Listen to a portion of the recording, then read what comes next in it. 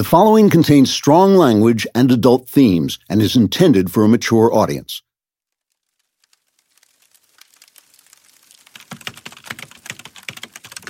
You know, I think I'm beginning to get this story.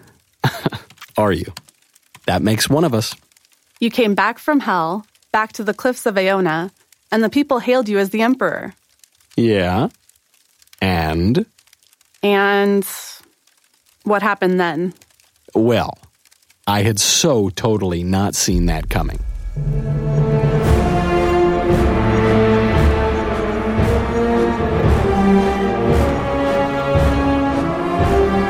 Another Kingdom, the final season. Written by me, Andrew Klavan. Performed by Michael Knowles. Episode 14, Emperor Mode.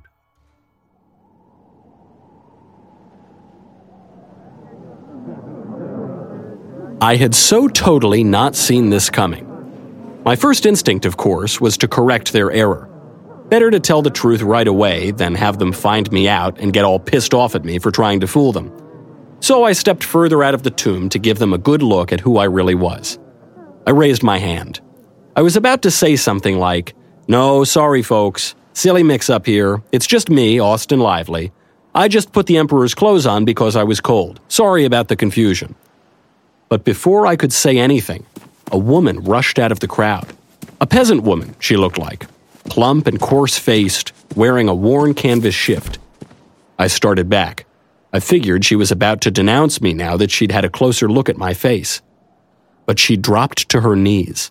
She seized my left hand. She kissed it again and again, dampened it with her tears. "My Emperor, forgive me for doubting you. I was afraid.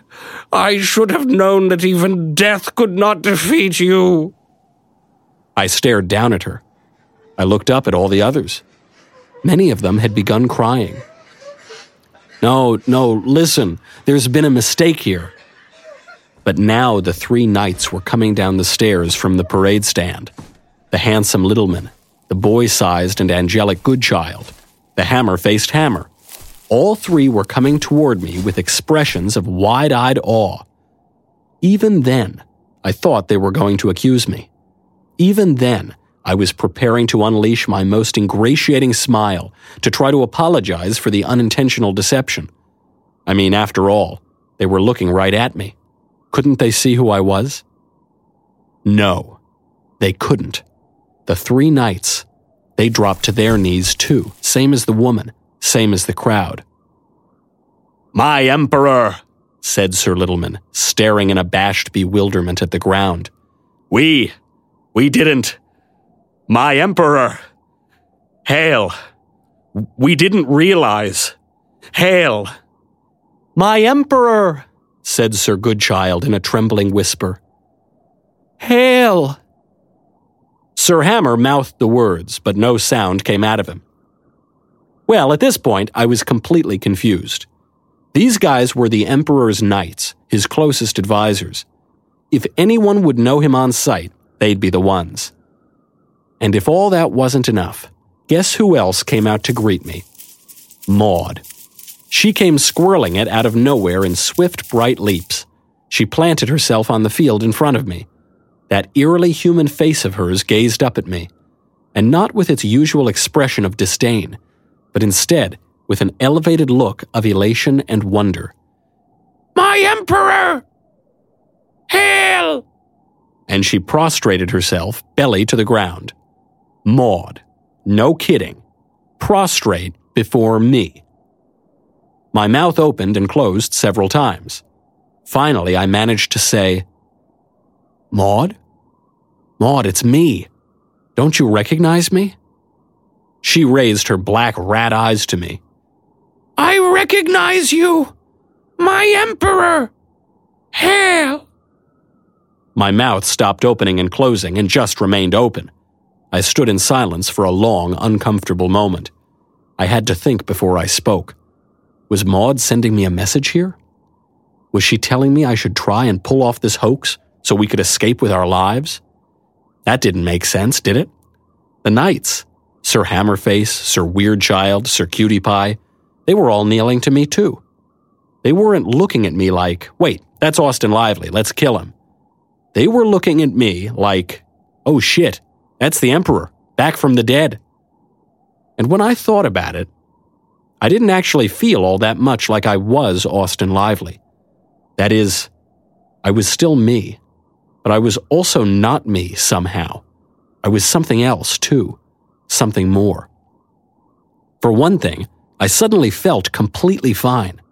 I felt great, really. My aches were gone. The scrapes on my legs weren't screaming pain into my brain. They didn't even feel like they were bleeding anymore. I had thought this was because of some healing property in the Emperor's outfit, but now I wondered if it might not be, well, something else, something more. Because here was another thing. It wasn't just me who was changed. Everyone else looked different to me too. Their faces, their whole beings. For instance, the three knights. When I had first seen them, they had looked like heroes, noble, confident, brave. But now their features seemed pale and gray and sickly. I saw shadows squirming over them like snakes. So help me, I could feel shadows squirming inside them too. I could almost hear their inner voices whispering with guilt and fear. I looked from them to the prisoners, to Fabian and his wife and his child, where they had fallen to their knees in front of their ogre guards who were also kneeling. I could see, feel, hear a tortured sweetness in them that was more than themselves. It seemed to me the very angel of their innocence was standing behind them. I could actually see her there, her arms extended to embrace them, to comfort them through their coming martyrdom in the fire. The vision overwhelmed me. Holy smokes, I whispered to myself. Then I looked at Maud. Holy smokes, I said again. Because she was changed too. She was changed completely. Still a beast, still a rodent, but her face, that woman's face, had lost its weirdness. It had always seemed eerie and even disgusting to me, a human face on a rodent's body. But now I saw that she was beautiful. Really, truly beautiful. It was the spell that was disgusting, the disjunction between her misshapen ugliness and the fabulous beauty that was only now apparent to me. I looked from her to the crowd, the army and their followers. Their faces, too, were crawling with shadows. While there was no sound around me but the wind and the sea, I felt I could hear the conscience of the people, as if the voices of their hearts were speaking straight into my soul, crying out for forgiveness. This wasn't just the magic of the Emperor's clothes. It couldn't be. This was me. This was happening inside my mind. Still my mind, but also now the mind of another. Still Austin, but somehow inhabited and informed by that far greater man than myself. It was the Emperor. He was inside me. Somehow, Anastasius had taken command of my soul. The whole massive army, and the three knights and the three martyrs and the peasant woman at my feet and the people sitting on the scaffolding of the crystal city in the distance, all of them knelt where they were, waiting for me to respond to them.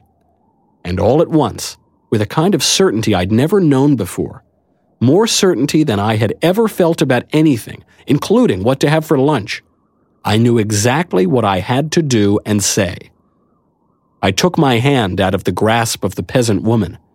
I touched her head, her rough, dirty hair. Go on.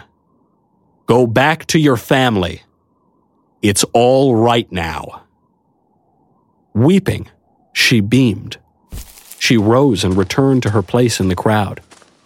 Then I looked to the three kneeling knights. I could see, hear, and feel their minds working out how to escape what they knew was coming. My brows lowered. I frowned an angry frown. I spoke, and the sound of my own voice shocked me. An echoing stentorian boom that must have reached even the people in the city far away. The voice of command. Sir Littleman, Sir Goodchild, Sir Hammer, rise. They climbed to their feet unsteadily. They stood, trembling. Sir Littleman's hand was cheating across his belt toward the hilt of his sword. None of them could meet my furious gaze. I continued.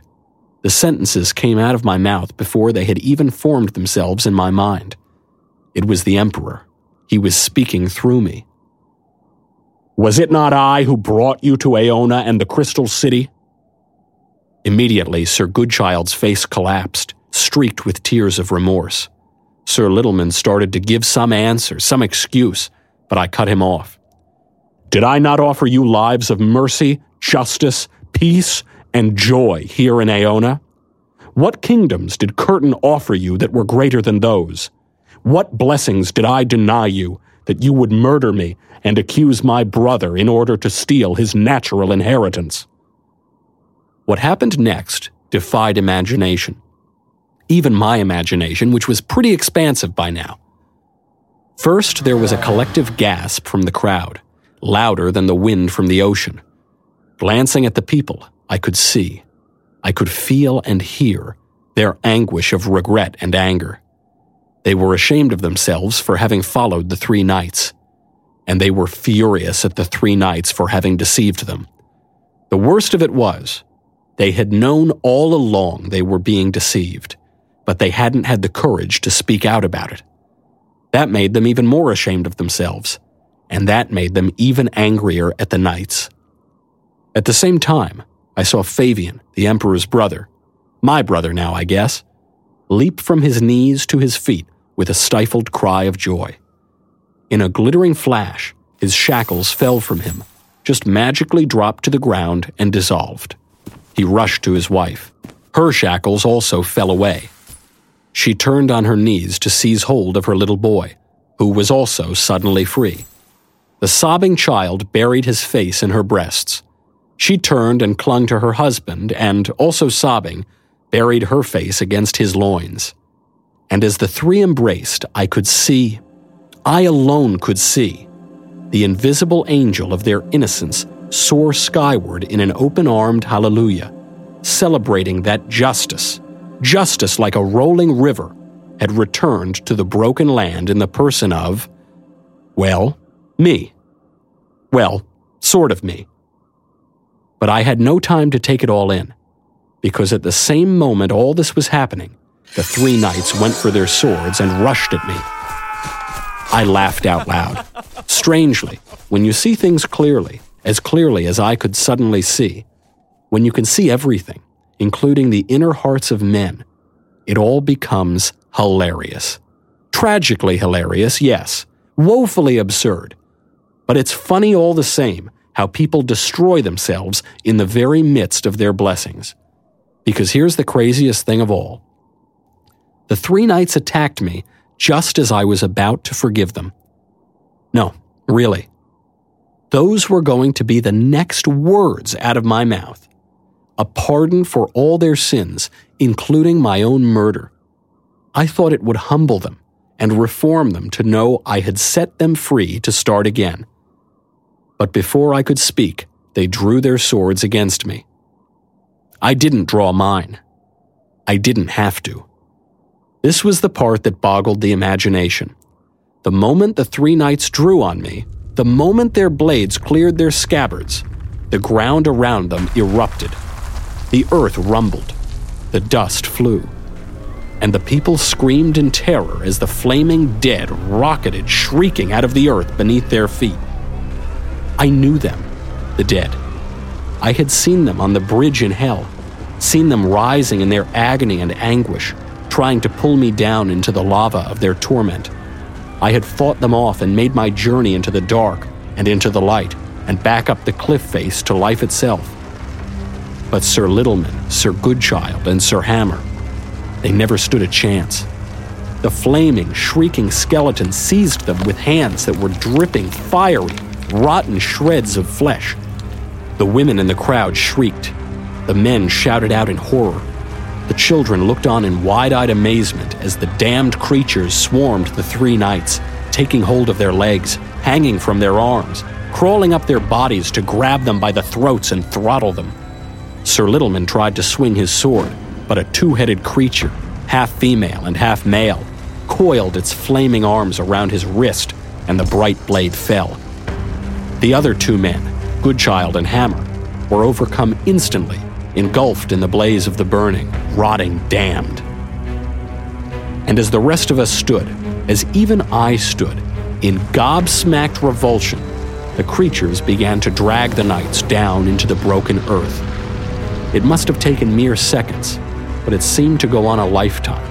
That's how dreadful it was to watch. As the knights struggled and shouted, the flaming corpses pinioned their limbs and held them helpless and pulled them inch by inch into the dirt. The knights' feet and legs went down so they were half buried, trapped, unable to escape. Then their struggling torsos were hauled under to their necks so that only their heads remained in the free air. That was the worst of it. As they realized there was no hope for them, all three began to let out pitiable, high-pitched shrieks. Shrieks that almost instantly were smothered and muffled as they were drawn down even further and the dirt poured into their mouths. At last, only their staring, pleading eyes remained. And then these also were gone. There was nothing left but a cloud of dust and the lingering stench of death and damnation. For a second or two, I could only stand and gaze at the spot where the nightmare had taken place. Strangely, even though they had murdered the Emperor, murdered me, I mean, I pitied them. It hurt my heart to know where they had gone, and to know there was no time there so their pain would never pass away. Then, after a while, I noticed the silence surrounding me, silence punctuated by whimpering and tremulous sobs. I raised my eyes. The people had fallen on their faces. All the creatures had. Even the ogres were prostrate, their fat bodies quivering as they buried their noses in the dirt. Even the brave centaurs were groveling, their horse forelegs crossed over their human heads as if to protect themselves from a coming blow. Only Fabian, my brother, remained on his feet, clutching his kneeling wife to him as she clutched her child. Our eyes met, his and mine. He nodded at me and smiled a grim smile. I turned to the frightened masses. I thought to myself, "Woof! This is a lot of power here. I better not screw this up." But that was Austin speaking. The Emperor in command of my soul was not at all afraid. I raised my voice again so that the whole crowd could hear me, the crowd and the city, and for all I knew, the entire world. "Be of good cheer." But then that didn't seem strong enough, and so louder I added, "Rejoice! Rejoice! All is forgiven. All is well." The people's transformation was instantaneous. In a second, their palpable fear turned to celebration. All across the vast field, even to the scaffolding of the Crystal City, the people were on their feet again, raising their fists to heaven, cheering, embracing one another, weeping with joy. It made me smile to see it. And now I turned to Maud. My old friend had risen from the dust. She sat there, rodent-like but erect. Her expression was one I'd never seen on her face before. Elevated, serene, and proud. I wanted to ask her if she knew I was here, if she knew I, Austin, was sharing this body with the Emperor. But I was not in control of what I said, and the words that came out of me were his, not mine. "You, squirrel girl," I spoke to her softly, but my voice carried above the cheering all around us. "You have done well. By imperial decree, I remove the spell from you." She blinked her black eyes, surprised. But it was Natani who put this spell on me. Doesn't he have to remove it?" "Damn it, girl. Who's the Emperor here, you or me?" She actually hesitated before she answered, which made me laugh and shake my head. "Ah, Maud." "You are," she finally said. "You are the Emperor." Good answer. I reached out my hand and touched her eerie head, Then I stepped back to watch what happened. Her transformation was as beautiful to see as the end of the nights had been horrific. Something in the air around her seemed to shatter, some dark and crawly barrier that had held her in her twisted shape. It cracked to pieces like black glass. A golden glow surrounded her instead, a sparkling glow that took the shape of a woman. She rose into that shape like coming home, and in a moment that seemed filled with silent music, she stood before me, a lithe, lovely, sprite-like young lady, with a look of such mischief and intelligence in her suddenly blue eyes. It made me laugh again. For a moment, she was naked, her skin all pink and pale. The shape of her was so slender and perfect that the sight of it filled me like some sort of wine. A moment later, and the remains of the golden glow sprinkled down over her blonde hair and clothed her in a blindingly white shift that followed the gentle curves of her form. If I'd known you were that good-looking, I'd have been nicer to you when you were a rat. She rolled her eyes but smiled. I turned from her to the vast, celebrating crowd. Some were dancing now. Some sat on the ground and wept. Some clung to the people they loved. Some stood and cheered. My heart was full of joy and sorrow, confusion and a grim purpose. I glanced at the new, improved Maud. She was looking down at herself, turning this way and that, admiring her own beauty. "Yo," I said. She looked up, startled. She blushed. "This way." I looked to Fabian. "Come, brother." He disentangled himself from his wife. I walked toward the grand pavilion. These two followed me, Fabian and Maud. I paused at the tent door. They gathered with me there. I took one last glance at the enormous revel. Let them rejoice tonight. In the morning, we go to war. I stepped through the tent door. And like that, I was on the front path of the Orozco Institute, the mountains before me, the rearing pile of the madhouse at my back. What a shock that was, that sudden change, not just from Aona to LA, but from Emperor to Austin. I stood and reeled, unsteady with surprise. Ever since I'd read the Queen's book, Another Kingdom, I had been in control of my transitions. I could change a door into a passageway from one world to the other, or I could will the passage closed and stay where I was. But not this time. This finger snap of a metamorphosis from one world to another, from one being to another, had been completely without will and without warning. I was there. I was him. And suddenly I was just here, just me, the way it used to happen when all this started. My mind swam, but I thought I understood. It was because of the Emperor. It was because Anastasius was taking over my life. In that sense, at least, I was right back where I had been when I first walked through the door in the Edison building on the Global Pictures lot. I was completely out of my own control. Which is not to say things were the same as they were then. Oh no. They definitely weren't. I found that out when, in my stunned state, in an effort to reorient myself, I looked back over my shoulder at the madhouse door where Hilary Bain was standing. I let out a high shout of disgust and fear. There was a thing clinging to her, a reddish, squirming creature. I saw it with a sort of double vision so that, at one level, the woman was still as she was, a squat, apple-cheeked bureaucrat with a curly red do and a thin, forced smile.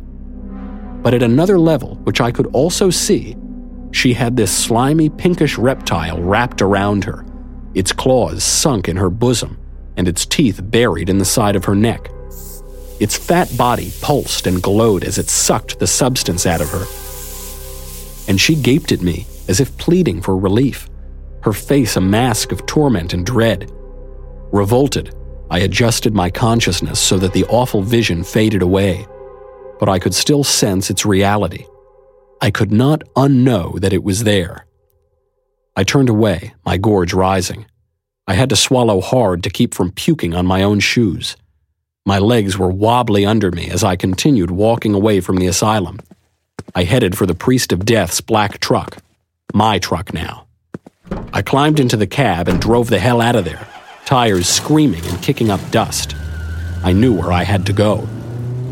It had come to me like a deduction, but to be honest, I couldn't tell if it was my own brilliant reasoning that worked it out or the Emperor whispering into my mind. All through the drive, I felt that confusion. What part of me was him now? What part of me was still me? I wasn't sure anymore. But when I came down out of the desert, back into the city, when I saw people on the sidewalk near the shops in Malibu, I realized with a sickening sense of vertigo that what I had seen when I looked at Hilary Bain was not a one-time deal. He, Anastasius, was inhabiting my mind now, and with just the slightest shift of awareness, I could look through his eyes and see a whole other level of reality all around me. Ordinary people, just walking by, had monstrous creatures crawling all over them, clinging to them, sucking at them, worming under their skins. I could make myself stop seeing these hideous soul leeches, but I couldn't make myself stop knowing about them. And just the knowledge that they were there, all around me, on the street and in the cars going past, made me dizzy and nauseous. Not everything I saw was awful. Now and then there were beautiful creatures moving among the people too, creatures like that angel of innocence I had seen hovering over Fabian and his family. Now and then I saw whole multitudes of gorgeous beings in the air and in the light, at one with the air, at one with the light, so that they were almost invisible even when I caught sight of them in their radiant presence. One old codger I noticed pushing his walker across a mini-mall parking lot, moving from a battered old Chevy to the door of a bodega, was actually melded completely with one of these angelic presences. Or maybe he was an angel himself, only posing as a man. It was impossible to tell. But mostly, whichever way I turned, it was a nightmare. The whole sweet city was infested. It stank of fear. It echoed with silent cries of anguish and despair. All this surrounded me, a revolting blur of sights and smells and strangled voices, as the priest's black truck barreled over the open lanes of the coastal highway. I pressed the gas pedal down, sped on, eager, desperate to get away from it. It was unbearable. I made my way to Sunset and from there into the hills. The truck went grinding up and up over the city until I came to the gate of Orozco's house. I expected trouble here, but the gate just swung open and on I drove, up the dirt path to the ranch mansion. It felt too easy. I wondered if maybe the riflemen were fooled by the fact that I was driving the priest's truck. Maybe they thought I was my own assassin coming home. But that wasn't it. Hilary Bain had phoned my brother from Crazyland. They knew this was me. In fact, the moment I parked and stepped down from the cab, I was surrounded by aggressive men in black, their rifles couched against their hip bones. I had to blink back the vision of the soul leeches perched on their shoulders, wrapped around their necks or plastered over their faces with tentacles reaching down their throats. I had to stop seeing the expressions of agony and despair on their underfaces, but I couldn't stop knowing the truth. With the circle of killers moving with me like a second self, I went up the path to the front door. I was received there by Killer Jeeves, the butler with the bulge under his jacket. "I'm here to see Orozco." He either sneered a murderous sneer at me or cried out for help in pitiable desperation from beneath the giant spiked snake that was slowly forcing its way under his flesh. God, I thought. God, is the whole world a horror show? There were no angels here on the mountaintop. That was for certain. I followed the butler assassin down a hall. We passed a mirror. With a jolt of fear, I turned to see myself. Were these leeches crawling over me as well? If they were, I couldn't see them, thank God. I couldn't even see my own face clearly. It had somehow become unfocused, blurred, as if I were no longer wholly myself. It was very, very weird. We passed into the living room. Most of the guests had gone, all those muckamucks and poobahs who had gathered for the death watch. There were only about 4 or 5 of them remaining on the patio outside. They were all men. They were all drinking sparkling wine from sparkling flutes. They were all laughing together at some joke one of them had made. And also, at the same time, on that other level only I could see, they were all shrieking in hellish agony as the indescribable succubi sank their claws into them and drew the souls out of their flesh, atom by atom. One of the men was Solomon Vine. After what I witnessed at his party, I did not think I could ever feel pity for such a creature. But seeing him from the Emperor's perspective, I did. I could have wept for what was happening to him right in front of the Emperor's eyes. Where was my brother, though? Where were my parents? I noticed their little corner with its leather throne was empty. The sight sent a chill through my already chilly heart. As the gentleman's gentleman/murderous goon escorted me out of the living room, led me down the hall toward Orozco's double doors, I had an intimation of what I was about to see. Again, was it a deduction or an inspiration from my inner Anastasius? Again, I didn't know. The butler opened the double doors. I moved to the threshold and looked in. What I saw in the bedroom then, it was an epic tableau of horror. Orozco was dying. I had arrived just in time for the end. I saw the scene in its multiple realities for only an instant. Then I had to make it stop. I couldn't bear it. No one could have. If I had known when I was being digested into the serpent of nothingness, if I had known what the creature looked like, really looked like when you saw it straight, I don't believe I would have ever found the will to break away. I think the very hideousness of the creature would have sapped my determination. I think I would have despaired to know reality contained such a thing. And look what it had made of Orozco, that once mighty man. I couldn't describe it if I wanted to. I don't want to. The puny, shriveled remains of him lay visible in the belly of the beast that pulsed and thrashed in an ecstasy of well-fed satisfaction atop the bedcovers as it consumed the last of him. My brother stood at the foot of the four-poster, coldly gazing down at the disaster. My father stood muttering to the left of him. My mother stood on his right, straight as a blade. And the thing that had hold of my brother defied imagination. And the things my parents had become, my guts curdled at the thought that they had made me. There was almost nothing left of the human beings they must once have been. There was a doctor there, too, a man, and a new nurse, a woman. They were watching Orozco's life signs on a beeping meter. The nurse was checking the flow of a drip that was running into the billionaire's arm. Both of them were crawling with larva-like leeches. Dreadful. All of this I saw for a single second. Then I made myself stop seeing it. Only the stench of the truth remained in my nostrils. And the nausea remained. And the whispered cries of agony that filled the room until they were indistinguishable from the hum of silence. These too remained in my memory. My brother turned to me. At first, his large, handsome face, with its swept-back golden hair and his golden Viking beard, seemed a mask of exultation. Well, no wonder. The whole network of persuasion and control that Orozco had murdered into being here and all around the world was about to fall completely under his command. But when he looked at me, his expression changed. He narrowed his eyes, as if he weren't quite sure what he was seeing.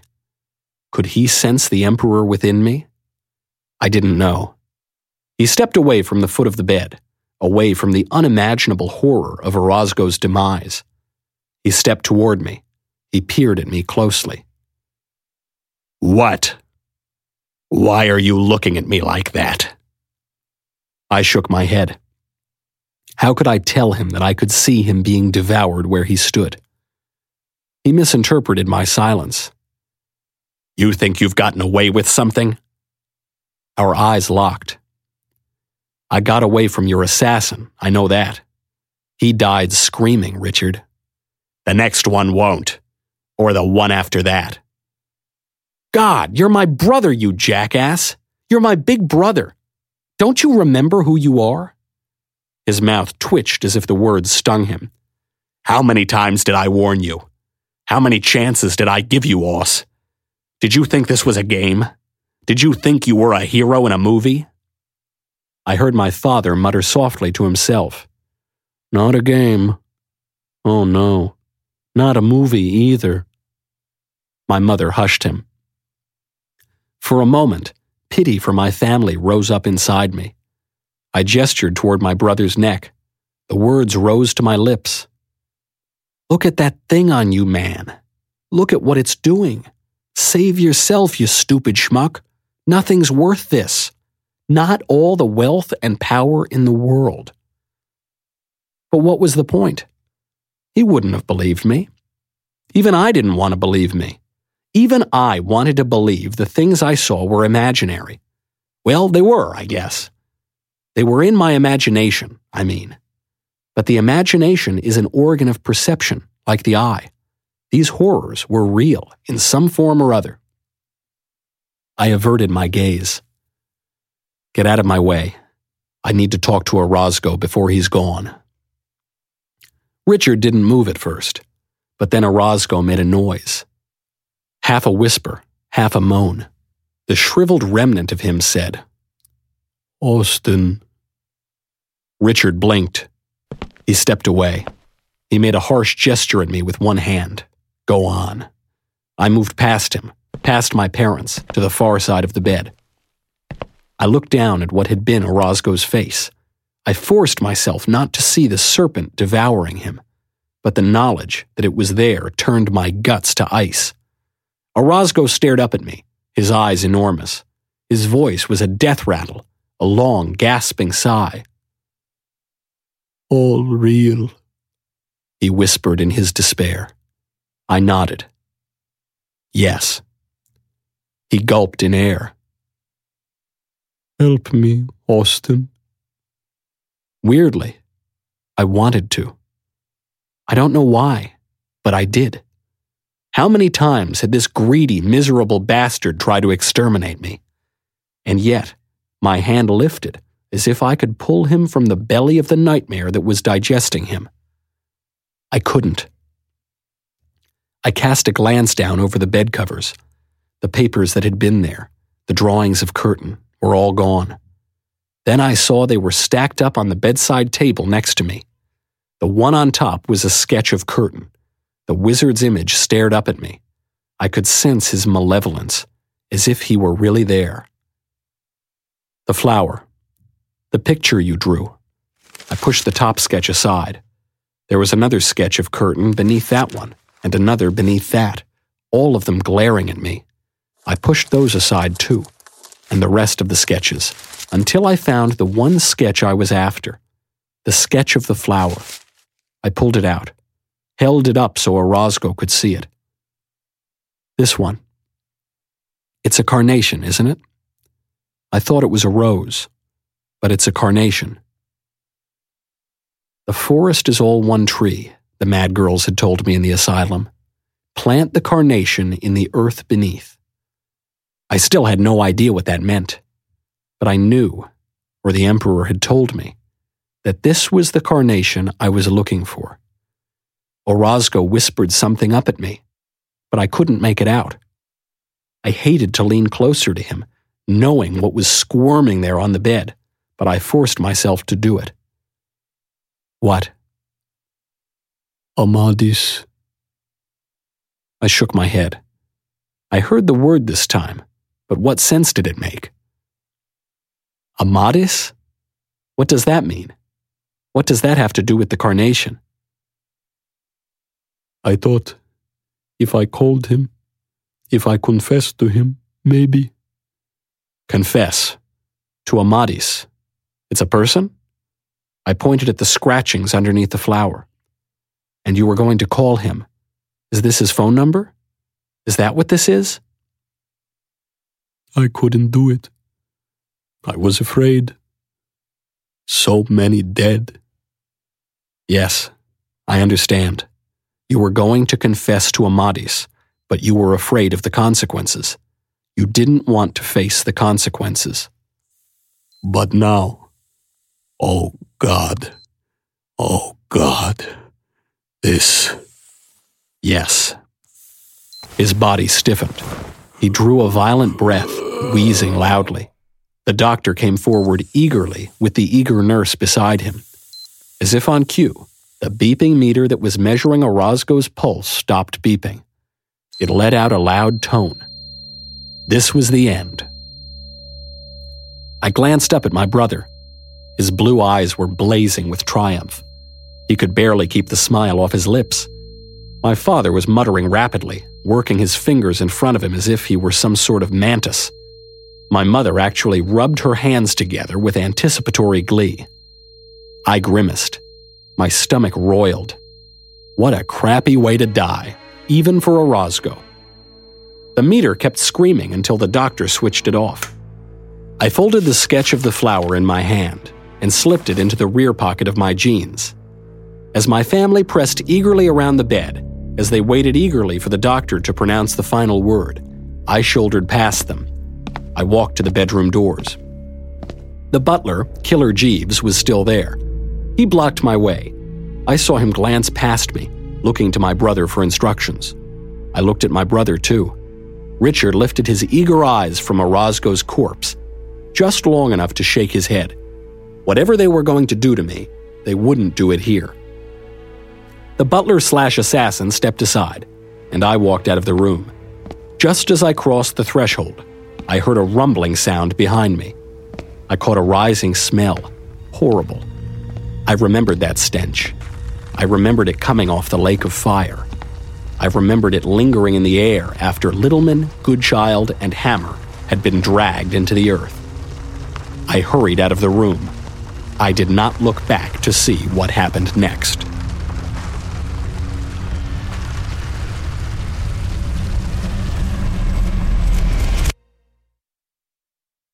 I barreled down the hall. I had to get away from that house. It was like being stuck at the bottom of a pit of serpents, drowning in serpents like a rising serpent sea. When I stumbled out the door, I sucked in the fresh spring air as if I'd just fought my way to the surface. I jogged down the front path to the black truck, climbed into the cab in blind haste. My vision blurred as my eyes filled with tears. Were they tears for Orozco? I didn't know. Maybe they were. He had done every evil thing, and yet my heart was heavy for him. No one deserved what had happened to him. Not even he deserved it. If I had had the power, I would have saved him in the end. I needed to get out of here, go somewhere, sit and gather my thoughts. But when I glanced through the window to the west, I saw the sun descending toward the horizon and remembered. I couldn't rest. Jane's time was running out. I had to get to her. I hit the ignition with an unsteady hand, drove down the rough road, the truck bouncing and rocking. I thought someone might stop me for stealing the priest's vehicle, but the guards were all on their comm devices, spreading the word of Orozco's passing. No one seemed to care what I did. The gate swung open for me, and I barreled through. I sped away a mile or two before I finally pulled over. Then I sat behind the wheel, panting. I thought I was going to be sick. I thought I was going to go mad. How could I live in this world, looking through the Emperor's eyes, seeing the hideous things he saw? It was more than a merely human mind could tolerate, more than my mind could tolerate anyway. But time was passing. Jane was behind bars, helpless, the killers coming for her. I could not afford to go crazy now. I pulled the sketch of the flower out of my pocket, unfolded it, studied it. I took out my phone. My hand was shaking so badly now, I could barely read the numbers scribbled beneath the image, barely managed to punch the numbers into the keyboard. I don't know who I thought I was calling. The ideas running through my mind were lunatic and hysterical. Orozco had said he had wanted to confess to Amadis, so I had some loopy thought that Amadis was a priest.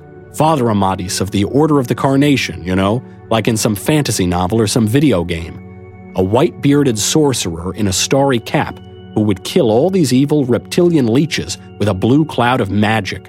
Something like that. I was losing my mind, in other words. If the things I was seeing were real, it was more reality than I could handle. The phone rang once. A man answered. LAPD, Detective Carnation. Okay, I wasn't expecting that at all. I didn't know how to reply. I just sat there, holding the phone, blinking and thinking, I know that voice. It was the voice that had called me to warn me that Jane was in trouble, that she was going to be murdered in her cell. I had recognized the voice when I heard it then too, but I couldn't remember from where. I still couldn't. How had he known to call me? Why had he called? Detective Carnation, this is Austin Lively. There was no answer, not a word. I could hear the detective breathing on the other end of the line, but there was nothing else. I opened my mouth to ask if he was still there, but then I hesitated. Another thought came to me, another deduction/inspiration.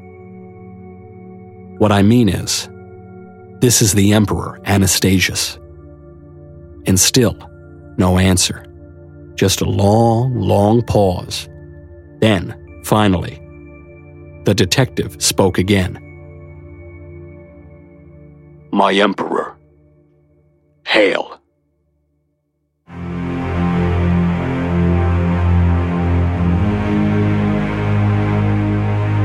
Another Kingdom, the final season. Written by me, Andrew Klavan. Performed by Michael Knowles. Voice work for the Secretary, Caitlin Maynard. Episode 14, Emperor Mode, was directed by Jonathan Hay. Produced by Austin Stevens. Executive producer, Jeremy Boring. Supervising producer, Mathis Glover. Visuals by Anthony Gonzalez-Clark and P.K. Olson. Audio, music, and sound design by Kyle Perrin. Associate producer, Katie Swinnerton. And the main theme is composed by Adrian Seeley. Another Kingdom, copyright Amalgamated Metaphor. Daily Wire production, copyright Daily Wire 2020.